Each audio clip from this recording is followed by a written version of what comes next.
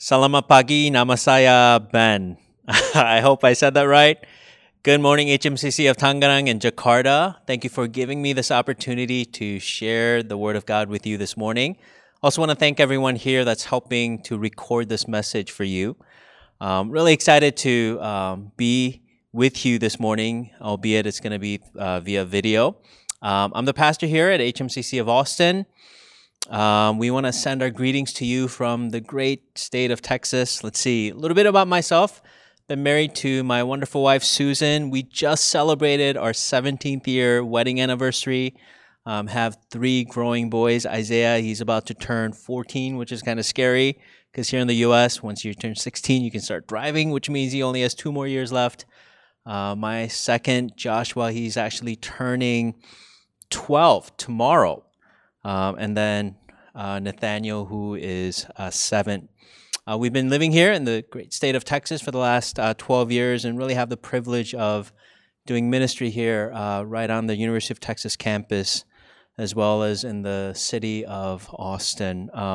Really thankful for the friendship that we have with all of your pastors, with Pastor Andrew and Nikki. We've known them for such a long time now, ever since our days in Ann Arbor, Michigan, at the University of Michigan campus with Pastor Eric and Tina. Hope to see them in August, as well as Pastor John and Esther. It was really a great privilege to see the commissioning service y'all had for them. And we're really thankful for this gospel partnership with not only the pastors, but with all of you as well. I know that we are living through some very unique time. It's a unique time faced with just many different challenges. I know that things have not necessarily been easy with just the various lockdowns. I know many of my friends whose loved ones have gotten sick and so forth, and a lot of uncertainties surrounding our future. And I believe, even as I'm recording this message, that y'all are in the middle of a national lockdown as well, and we are praying for you. And if there's anything that this past year and a half has really taught us, is this reality that regardless of whether you live here in the U.S. or over there in Indonesia, that none of us enjoy a perfect and pain-free life. That there's always going to be brokenness in us, brokenness surrounding us. But it's in the midst of these difficult circumstances that we face that God reminds us that He is Jehovah Rapha, that He is the Lord who heals. And so with that in mind, if you have your Bibles, turn with me to the book of Exodus. We're going to be looking at Exodus chapter 15, verses 22 through 27. Exodus 15, 22 through 27. So I'm going to go ahead and read this for us from the ESV. This is the word of God for us this morning. It says, "Then Moses made Israel set out from the Red Sea, and they went into the wilderness of Shur. They went 3 days in the wilderness and found no water. When they came to Marah, they could not drink the water of Marah because it was bitter. Therefore it was named Marah, and the people grumbled against Moses, saying, 'What shall we drink?' And he cried to the Lord, and the Lord showed him a log, and he threw it into the water, and the water became sweet. Then the Lord made for them a statute and a rule, and there he tested them, saying, 'If you will diligently listen to the voice of the Lord your God, and do that which is right in his eyes, and give ear to his commandments, and keep all of his statutes, I will put none of the diseases on you that I put on the Egyptians, for I am the Lord your healer.' Then they came to Elim, where there were 12 springs of water and 70 palm trees, and they encamped there by the water." As we look into this passage for us this morning, the one thing that I want to give us simply is this. In the various struggles of life, remember God who is our healer. In the various struggles and the difficulties that we experience in life, remember God who is our healer. So there's 2 observations that we want to make from this passage. First of all, we want to talk about the problem that the people encountered, and then we want to talk about the promise that God speaks into their lives. The problem and then the promise, okay? Well, let's go and look at the problem. We see the problem in verses 22 through 25a. Now, in verse 22, it gives us the context of understanding what is going on here. So let's go and read that again. It says, Moses made Israel set out from the Red Sea. Moses made Israel set out from the Red Sea. And so for your reference, here's a sample map showing where exactly the Red Sea is. And so if you imagine coming out of Egypt and they need to cross over the Red Sea to get into the Promised Land. And I think many of us are familiar with the story of Moses, right? And how God sent him to rescue the people of Israel from slavery in the land of Egypt. And as the people of God went out from Egypt, God led them through the wilderness towards the Red Sea. But when the people came to the Red Sea, what did they find themselves in? They found themselves trapped because they couldn't go any farther because the Red Sea was literally in their way.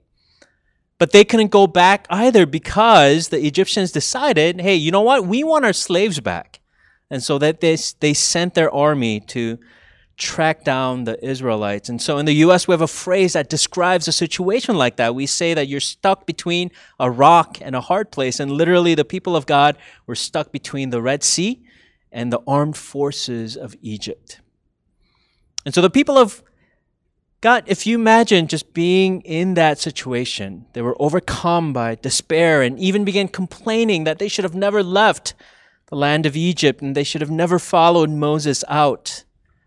But in that moment, we see God intervening, and miraculously, He parted the Red Sea and allowed the people of God to what? To pass through to the other side. But not only that, when the Egyptian army actually came after them through that passage, God closed the walls of water and rescued Israel from their pursuers. And so just imagine the sense of relief, the sense of awe that the people of God must have felt as they experienced this mighty power of God that was able to save them. And just imagine this confidence, this sense of confidence that they must have had in God. So as Moses led them out from the Red Sea, we're told that they began to travel through the wilderness of Shur. Now, the wilderness of Shur was the complete opposite of the Red Sea, right? So when you imagine Red Sea, it's nothing but water. But the wilderness of Shur, it was nothing but dry land with no water in sight. In fact, we're told that they traveled for 3 days without finding any water. And so I asked Google, how many days can a person survive without water? And Google told me approximately 3 days, which meant that they were literally at their wits' end, that they were pushed to their limits. And when they finally found some water, that water turned out to be bitter. In other words, you couldn't drink it. It was no good. So they named the place Mara, which meant bitter. Now listen to how Israel responded in verse 24. It says, and the people grumbled against Moses, saying, what shall we drink? Now you have to remember, just 3 days ago, what were they doing? They were celebrating and praising God because God broke through and He miraculously rescued them. But now they're back grumbling, complaining because of their circumstances. Now, think about the situation. 3 days ago, what did they face? They faced the problem of what? Of water. As they stood before the Red Sea, thinking that there's no way that they were able to cross over that large body of water and escape from the Egyptians. That God did a miracle. And now in the wilderness, think about what is the problem that they face now? Well, the problem hasn't changed. The problem is still with water, right? Because before they had too much water, and now they just don't have enough.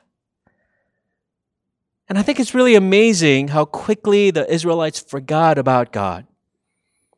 They forgot what God had done. And they forgot what God can do even now. And I think that's also the reality in many of our lives as well. I think that's the reality in my life. It doesn't take me too long to forget about what God has done for me and what God can do for me even now. Now the question is, well, why did God lead them through the desert for 3 days without water? Only to bring them to water that was no good. And this is what we're told in verse 25. And he cried to the Lord, and the Lord showed him a log, and he threw it into the water, and the water became sweet. There the Lord made for them a statute and a rule, and there he tested them.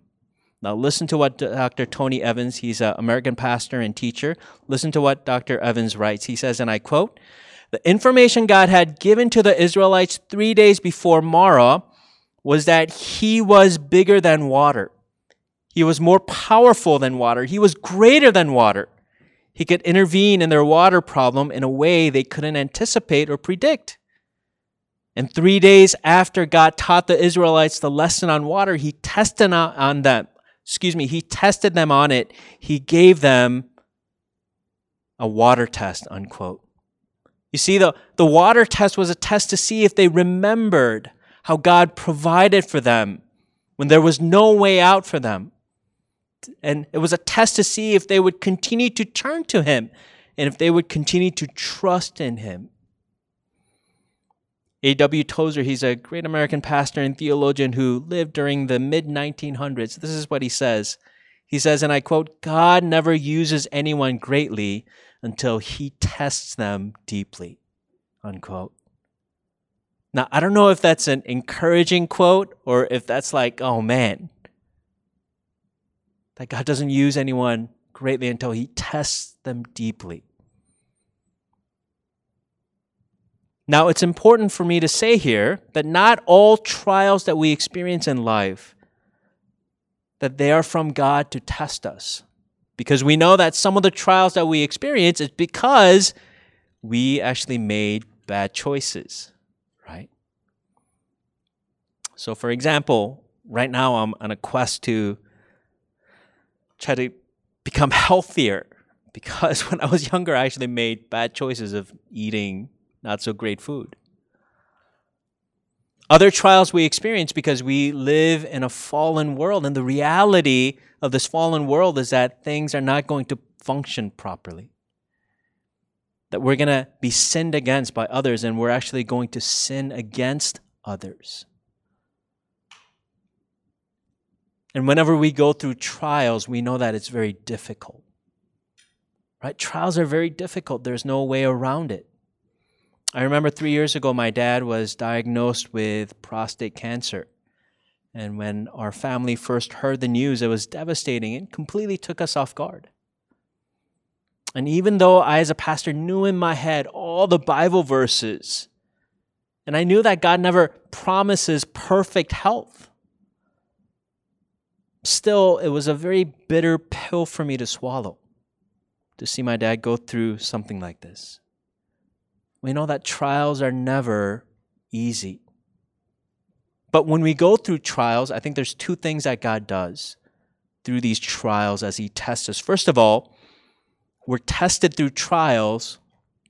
When we are tested through trials, God uses them to expose our hearts. And it's not exposing our hearts as in God doesn't really know what's in our hearts. God doesn't really know what's in my heart, so he has to see and peer in. No, God knows exactly what's in our hearts.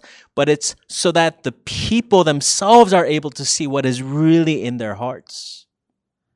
God exposed the heart of Israel to help them to see whether they truly learned the lesson of trusting in God or not. And obviously they haven't.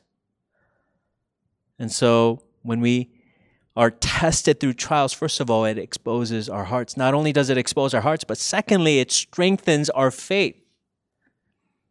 Now listen to what James tells us. James chapter 1, verses 2 through 4. This is what he says. He says, "Count it all joy, my brothers, when you meet trials of various kinds, for you know that the testing of your faith produces steadfastness. And let steadfastness have its full effect, that you may be perfect and complete, lacking in nothing." So what James is reminding us is not the fact that trials are the joy. No, trials are never the joy, right? Because pain is pain. But he says we count it all joy. Why? Because when we experience trials, James tells us that God redeems these trials in our lives to produce in us steadfastness. Now, the word steadfastness there means to endure, to have endurance. Kind of like, the Olympics are coming up, and one of the events that our family likes to watch, it's the marathon. It's because we're really bad at long distance racing. And you need endurance to be able to run that race. And that's what James is saying. That these trials that we go through in our lives, it produces endurance in us. When we meet trials, it tests us in our faith. And when our faith gets tested, it produces in us endurance of our faith. And so it's kind of like this. So picture a butterfly cocoon, right? And so once again, Dr. Tony Evans, he tells a story of a young boy who discovered one day a butterfly cocoon in his backyard, and he was so excited. And so he checked up on that butterfly cocoon every day until finally he began to see that butterfly emerging from the cocoon, struggling to get out. And as the boy was looking at the cocoon, and the butterfly struggling to escape from that cocoon, he was filled with compassion. And so he thought, you know what? I'm going to help that butterfly. And so he took out a little knife and he enlarged that hole for the butterfly to get out. And sure enough, the butterfly finally came out, but instead of flying away, it just laid there. And Dr. Tony Evans goes on and he says that what this little young boy failed to realize was that the butterfly struggled to escape, that was actually what it needed to strengthen its wings. See, the struggle of the butterfly was designed to strengthen the wings of the butterfly so that it can be prepared for the flight. And the boy's act of compassion actually crippled the butterfly from taking flight. When you and I, when we struggle in our faith, that struggle actually helps to strengthen our faith so that our faith won't be temporary, but our faith will endure. Now listen to what David Mathis, he's an American pastor, listen to what he writes about this. He says, and I quote, "Faith does not flourish when it lies untested. It atrophies when it goes unexercised. And eventually it dies. So when God loves us with His saving love and gives us saving faith, He commits, because He cares for us, to inject our lives with various trials to train, grow, sweeten, strengthen, and mature when what matters most in us. Our various trials in this life are not superfluous to our enduring in faith. And they are not just threats to losing our faith. They are one of God's essential means through which He preserves the faith He has given us and keeps us as His own, unquote. The struggles that we experience in our faith, those struggles weren't meant to discourage us. Those struggles weren't meant to destroy us. But those struggles were meant to strengthen us and to preserve the faith. The seasons that we go through of being tested and refined, James reminds us that they are a gift from God, that they are an expression of His grace. And the season that we went through watching my dad battle cancer, of just receiving different treatments and not certain whether the outcome was going to be for better or for worse. Just looking back during that season, we can truly say that it really was a gift from God. Not because of the uncertainty and the struggle and the pain that we experienced, but because of the struggle and the pain that we experienced, that we grew closer not only to one another as a family, but we grew closer to God as we wrestled with Him in prayer and as we clung to His love for all of us. It strengthened our faith and it deepened our joy in him. The problem of Shur and Marah, it wasn't the problem of water, but it was a problem of trust.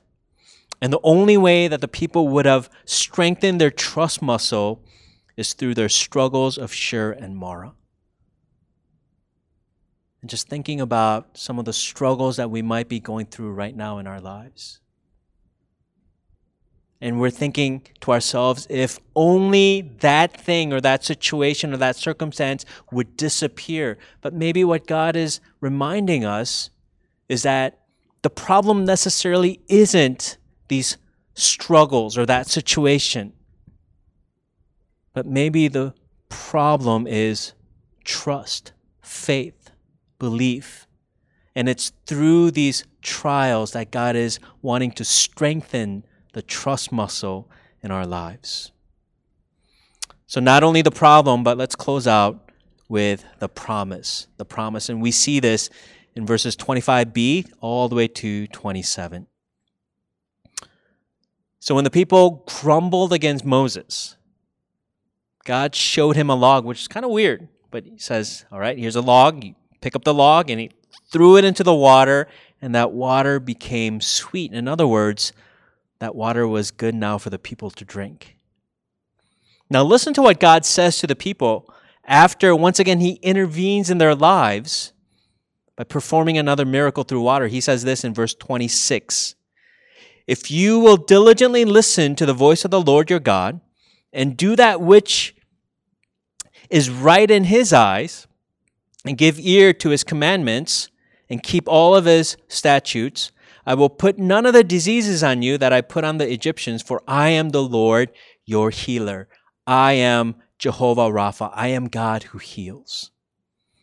Now, I want to say this very clear. It's very important for us to realize that when God declares that he is our God who heals, he's not just talking about how if we trust in God, if we go to church faithfully every single Sunday, and if we tithe, and if we participate in life group, that we will never experience physical sickness or that he will always heal our bodies. That's not what God is saying here. So let's think about what God is saying here. Let's think about what God is saying about himself when he declares that he is our Jehovah Rapha. So God says this, if you will first of all diligently listen to the voice of the Lord your God, and then secondly, to do what is right in his eyes, and thirdly, to give ear to his commandments and keep all of his statutes. Then he says that he promises not to bring on them the diseases that he inflicted on the Egyptians. Now, if you remember the story of Moses, when Pharaoh, the ruler of Egypt, when Moses came to speak to him, the man of God, and said, let my people go, what did Pharaoh do? He refused to let them go. And so God inflicted on Egypt the 10 plagues. And so the whole design of the plagues was God demonstrating to the Egyptians that he was greater than any of their gods and their goddesses, that he was the one true God. But what did they do? They refused to listen. They refused to worship him. And so what is God telling the people here? Well, he's telling the people, don't be like the Egyptians who refused to listen and obey. But God promised that if they listened and obeyed his word, then they will be restored back to him and that they will be made whole from their brokenness.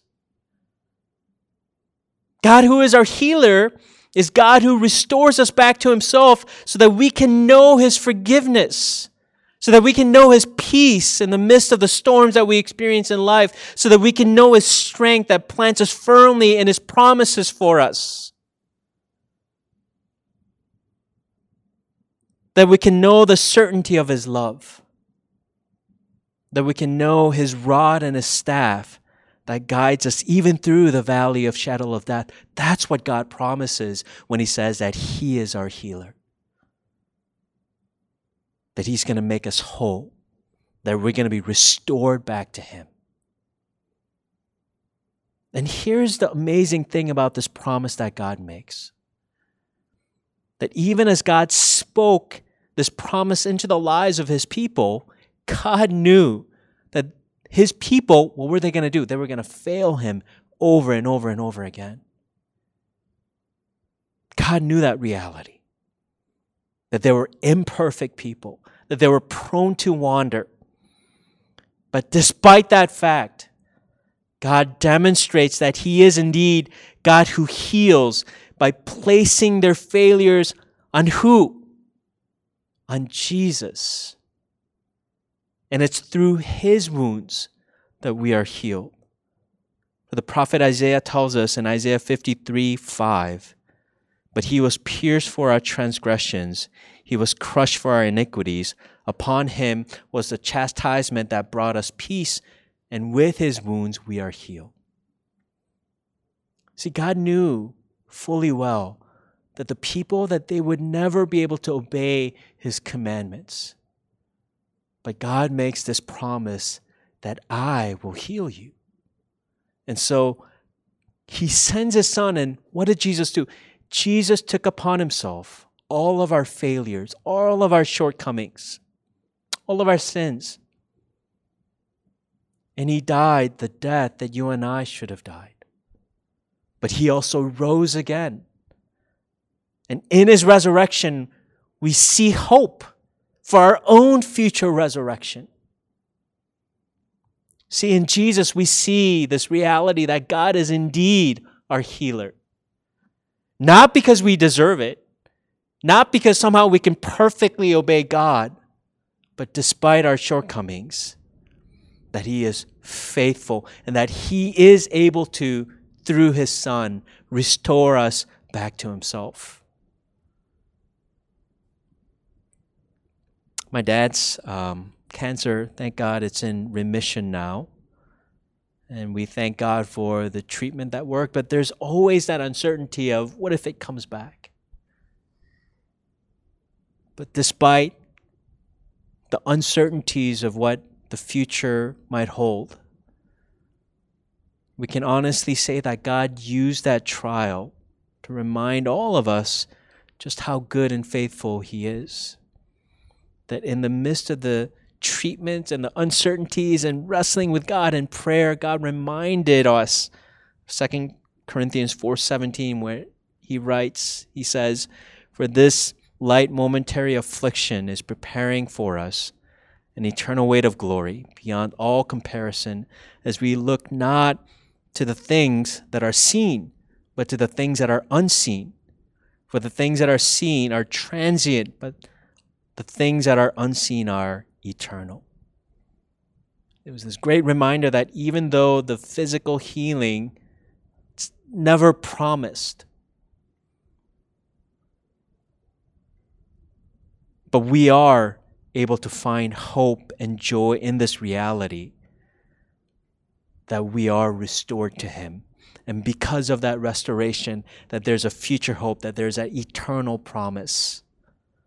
And that regardless of what happens to us here on this earth, in our physical bodies, God reminds us that nothing will be able to separate us from his love for all of eternity.